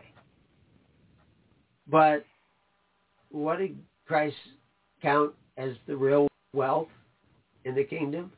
When the widow lady gave, 2 mites, 2 pence? And that was counted as all she had. Because it was all she had. And, no greater love has a man than he lays down his life for his fellow man. So it's not about doctrines and philosophies and theologies and catechisms and magic words and magic days. It's about sacrifice. But we have to sacrifice in the name of Christ. You could go out and give all kinds of money to all kinds of people on the street and do them no good whatsoever. You'll weaken them. So you have to learn how to be wise. Well, you're not wise. I'm not wise. We're not wise. But the tree of life is wise. And so, but we're not even having the conversation in the sense that Paul used the word conversation, because the word he used, politume, means civil affairs. And he said, and when he talks about conversation, he uses a couple different words for conversation, but at least in one place he's talking about our conversation is in heaven. Our conducting of civil affairs is in the kingdom of heaven. And we do it by faith, hope, and charity. There's still taxes in the kingdom of heaven, but we call it tithes. And you, in order to do that, you have to give this burnt offering to somebody you trust and say, you take care of this. And we're trying to get people to do that on as local level as possible. But people complain there's not enough people in the network. Well, I must have spent 40 hours this week, plus the other work I did, getting ready for these shows. I will change those pages and add links to those pages. I added to the family page. I added to the praise page. There was a page I was going to get into, and I didn't get into it. Nature of the Beast. I've been adding to that page, expanded it, double the size that it was.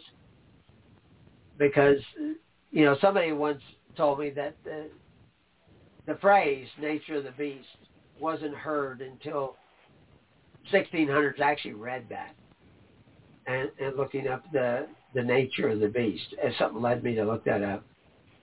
Well, I found it in Ovid. Metamorphosis, which is a little bit older. It was translated in 1567. It was written long before that. But, I started to put in part of the poem of Ovid's Metamorphosis, which what he's talking about, that word metamorphosis in Ovid's poem is really about what Jesus is talking about when he says regeneration in Matthew 19. That's that regeneration is morphing us back from being perfect savages into children of God. And we have to take that journey. And but he says, I've got some of the poem here. I actually wanted to put more. I ended up putting more down at the bottom of the page. But the beasts do break their fast with flesh, and yet not all beasts neither. It's all written in Old English, so nothing is spelled right. For horses, sheep, and rough beasties to live by grass. Rough beasties are like cattle. Live by grass had lever. The nature of the beast that doth delight in bloody food is cruel and unmerciful, as lions fierce and of mood, and Armenian tigers, and bears and wolves. And what a wickedness it is to cram the maw with maw, and frank up flesh with flesh, and for one living thing to live by killing of another. So anyway, and then I have a link down there to the context of how he's putting that in there. He's not talking about wolves eating other animals and sheep and stuff not. He's talking about us biting one another. And that's what we do. We have a system where everybody bites their neighbor to obtain benefits. And they even bite their unborn children with the debt they're going to leave behind. And we do this by millions and billions of people. And that is a threat to humanity. And the wrath of God is coming. Now, that wrath of God, the consequences are going to come through, the New World Forum. What they're going to do is nothing compared to what is coming. We've seen millions die in the last months. I mean, all around the world, but we don't see it in the news because they cover it up. Millions upon millions of people dying. And millions and millions and millions of people suffering under the ill effects of their vaccination, and more now under the runaway inflation. And misery is coming. But I don't say that to make anybody afraid, but we need to be on the right side of this, because we're not at the point where I can say, don't bite one another lest you be devoured. You are being devoured now with an addiction to benefits by the hand of the state. And we're not going to get out of that by taking up a gun. Now, I own guns. My kids all own guns. All my neighbors, some of my neighbors own more guns than I've ever even seen. I mean, I know guys who have hundreds and hundreds of guns and tens of thousands of rounds of ammunition in their house out here in this country. But that's not going to save us. I'm not against that. What I am for is everybody seeking the kingdom of God and his righteousness. And when the rich realize that that is their only hope, they may be able to get squeezed into the kingdom of God. But until then, I think if guns were the answer, people would have already called the arms and armed up and taken the tyrants down. I think if guns were the answer, they would have already done it. I think most of the people who want to take up guns have been tyrants themselves. Large tyrants are born from millions of small tyrants.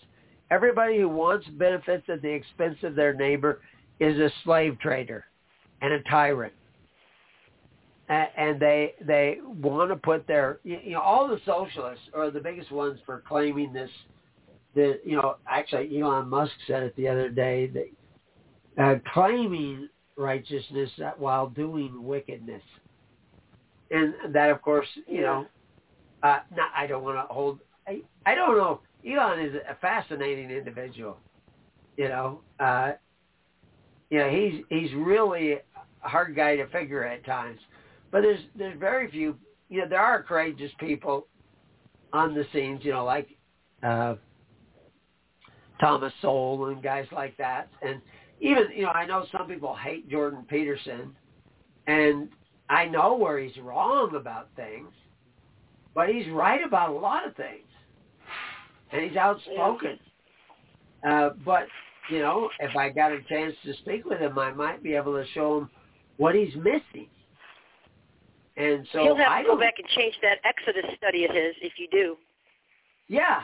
Well, maybe just put me on a couple of times and we'll change it together. I would think that would be a great show. I have to, what I need to do is find the time. And I have lots of work to do, lots of things to do, and it's really amazing how the time gets consumed. I'm seldom to bed before midnight, and I seldom up later than 5. As a matter of fact, I can't remember when I got up later than 5. I'm usually up by 4. So, and I'm working just about all the time. And tomorrow I sort cows and ship cows, and hopefully I'll get all the audios done. I hope to get them all done tonight because they're a mess because we had so many breaks because of the power failures. I still have the recording I just did locked up, on my computer. I have to shut down everything, and then hopefully it will save, and I'll reconfigure it, and we'll still save it. But anyway, we'll see. All that takes time, hours and hours and hours of time, unpaid hours of time. Oh, unpaid because I'm giving it all to Christ. And we get by, but we get by at less than poverty wages. But we've done that all our life. But, I could have made a lot of money. I had lots of opportunities to make a lot of money. But I followed what God wanted me to do. It always meant more work, more manual work, but I'm addicted to manual work, I think. If I stay I think you're doing way more than I mean, you're doing so much that, of course, like this morning you were talking about the network or the building the network. That's not something that is going to happen unless the people do it, like you said. I mean, I'm willing to do it, and I want to do it. And I also know that I can't do it unless God helps me do it. There's all kinds of social media out there. I mean, it's not just Facebook, but there's, all these others, Getter and all these other things. And there's thousands of people on them. And some of those alternative ones are more likely to have people that are thinking out of the box. So, but we need an army of people going out and taking, all of these pages.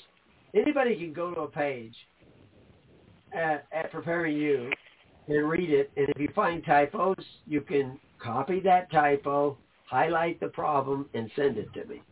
And then I or somebody else will go in and fix it. And but they can also, the more they read the pages, the more they see these things, they can be familiar, and then they can go out there and share them with all these other social medias. And it just encouraged people. I mean, we're not going to get the vast majority of people. We know that. I've never seen that anywhere in the history of the kingdom. It's always been a minority. But still, we're looking for the lost sheep, those that will hear his voice, those that will see this and say, oh, yeah, that makes sense. And they are out there. But the way I look at it is if it's like you said, if there's no peace with it, if you're bringing someone over and you don't have peace with it and it's not led by the Holy Spirit, I believe you're just like straw blown in the wind. You want to make sure that it's you don't peaceful make sure. And it's free flow, and it's like, You cast your seed, you cast the seed into the field, and then you let nature take its course. We don't convince anybody. Yeah, but the idea is, we know that our web pages early on were censored by Google. And they if you look up Keys of the Kingdom, or you looked up His Holy Church, in the very early days, we were the top thing that you found in your search engines. Then all of a sudden, you wouldn't find us on the front page, but you would find 2 or 3 detractors of His Holy Church with junky websites, not much content, terrible videos where you don't even see the person talking, defaming us. Why are those showing up first instead of our own pages? Well, we know that guys who worked at Google happened to have an Arabic name, but and wrote in Arabic on his Facebook, joined our network, and right after they joined our network, this happened. That we started falling down in the searches. Now we're actually kind of going back up again, but we have a huge amount of content. Why wouldn't we be showing up everywhere? And I can tell you this, that Facebook, and they want you now to get more results in your area. They're dividing the people. They're sectionalizing the people. If you're a right wing, you're going to get all kinds of right wing content coming your way. If you're left wing, you'll get all kinds of left wing content. They don't want you talking to each other. We want to go right into the camp of those that are evil and say, hey, this is the way it is. And they will kick you out. Well, we don't need to do it on the internet all the time. We could do it we could just meet in person and they wouldn't even bother us.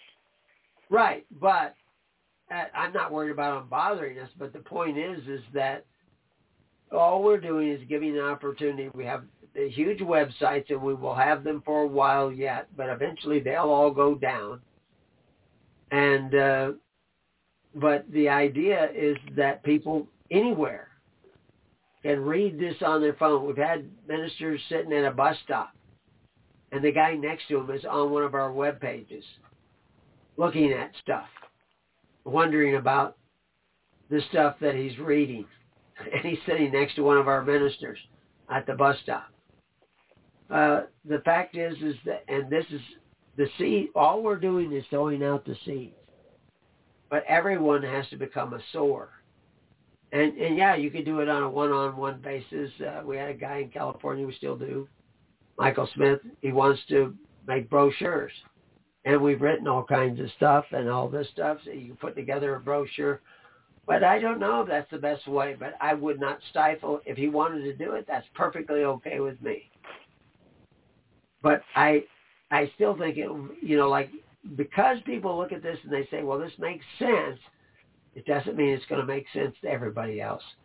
But again, we're not looking for every sheep.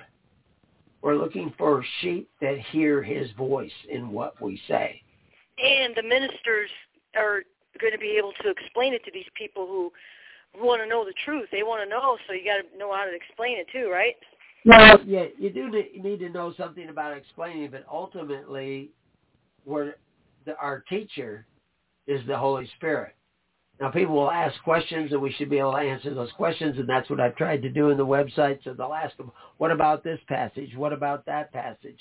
Somebody sent me something. Somebody I know close sent me something. He says, well, did you ever notice that in this particular verse in the Bible that they use this word and all that stuff? I went to that verse at Preparing You. Every single word that he was noticing is footnoted with the exact same meaning because of the fact that, yeah, I saw that. When I went through that epistle, I put that in there. So you can go to almost anywhere in Romans, almost anywhere in Ephesians, and all these books that we've already done, Exodus. And people say, well, what about getting the leaven out? Well, I got an article on leaven. What about exercising authority? I've got that linked all over the place where Jesus says it's not to be that way with us. What does it mean to covet? Somebody was just talking to me last night that people don't know what covet means. Well, you can look it up in a dictionary. It's right there. It's, wanting to have a wife like your neighbor's wife is not coveting your neighbor's wife. Wanting to have a car like your neighbor's car is not coveting your neighbor's car. That's just saying that's a really nice car. I'd like to have that. Now, wanting it too much can be coveting, but it's not coveting your neighbor's car. But wanting to have your neighbor's car, wanting to have your neighbor's wife, that's coveting your neighbor's wife. And if you want your student loan paid for by your neighbor's money, that's covetous. Wanting to have a school to send your kids to by forcing neighbors who don't send their kids to that school to pay for it is covetous. It's wicked. It's sinful. It's in opposition to Christ. How in the world can you call yourself a Christian and send your children to public school? How could the ministers in the church be teaching how could they be teaching the people in the congregations? Why are they not teaching them about covenant? I say that we go to the church and give the pastor a test and have him graded. Well, anybody can do that, but all you have to do is bring up the truth, and chances are you'll get kicked out of the church that doesn't want you. But that's okay. Then the church is going to know he's not a church of Christ, and then maybe he'll repent and he'll change his ways up on the pulpit. I don't know any church out there that is a church established by Christ. What preacher is preaching this? What preacher None that I dare say that if you're sending your kids to public school, you're probably not a Christian? You could become one. All you have to do is repent.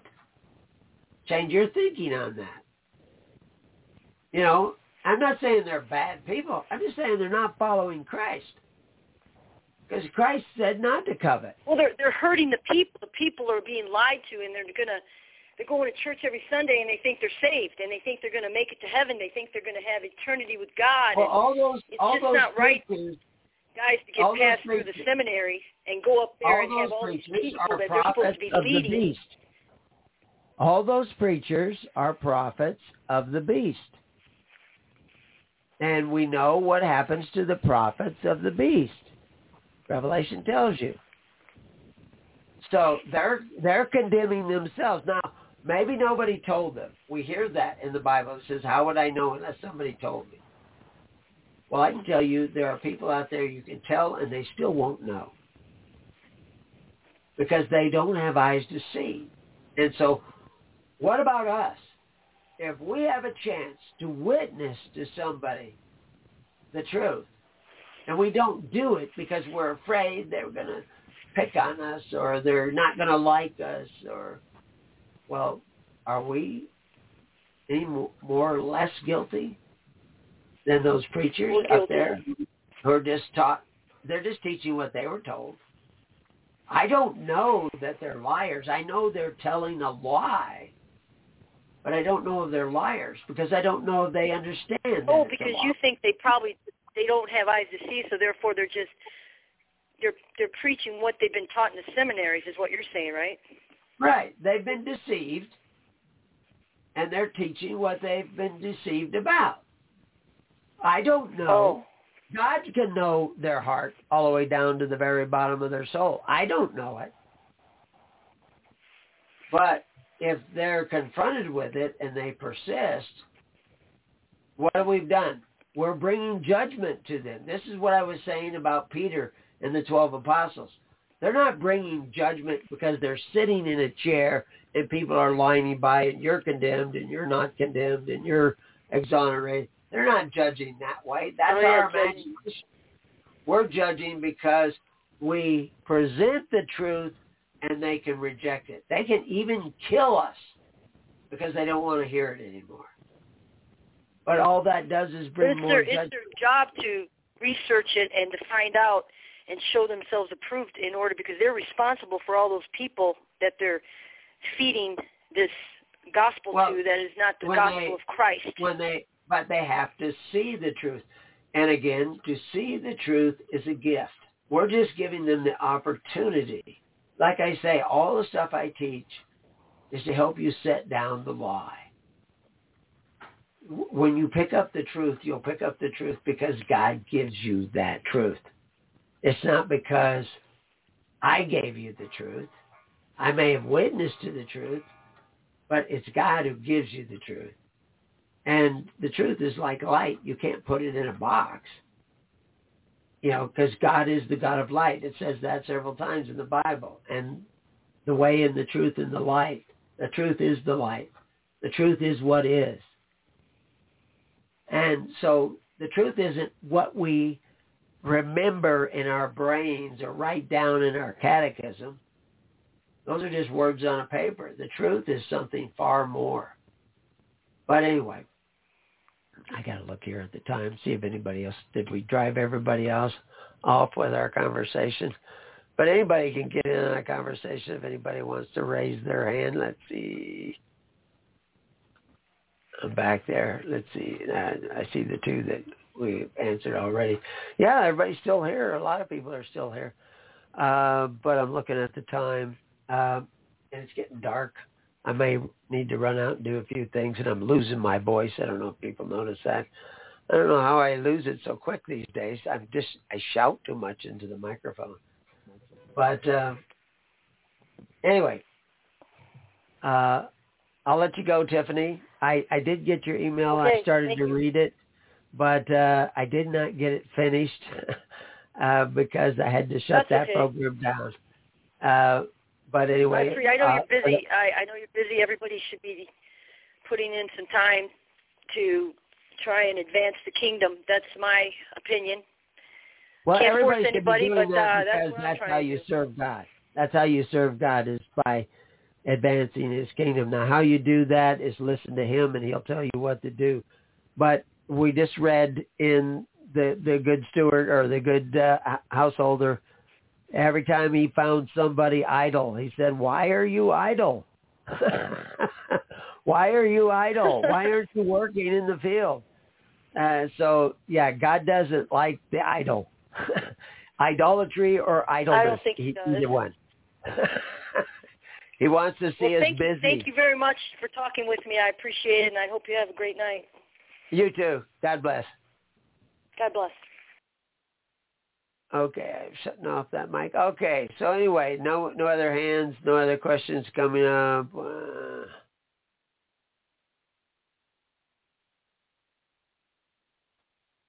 Okay, I don't see any. Going back here in the chat room, I don't see any questions for me. Anyway, I'm going to sign off, let you guys go. I've got a lot of editing to do and a lot of other things to do, and so I better get to it. Until then, peace on your house, and may God be with you. See you on the network. God bless.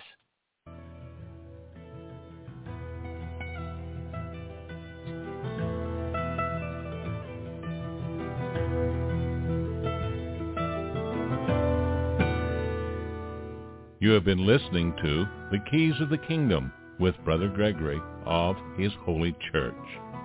For more information on the educational ministry provided by His Holy Church and Brother Gregory, including services, counseling, lectures, books, and other audio materials, please write to His Church at Summer Lake, Box 10, Summer Lake, Oregon, 97640. You can also find us on the web at www.hisholychurch.net.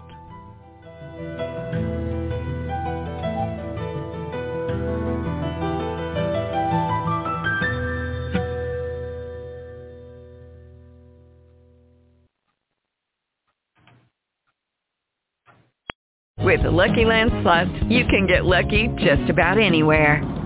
This is your captain speaking. We've got clear runway and the weather's fine, but we're just going to circle up here a while and get lucky. No, nothing like that. It's just these cash prizes add up quick. So I suggest you sit back, keep your tray table upright, and start getting lucky.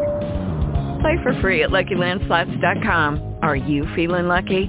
No purchase necessary. Void where prohibited by law. 18+ terms and conditions apply. See website for details.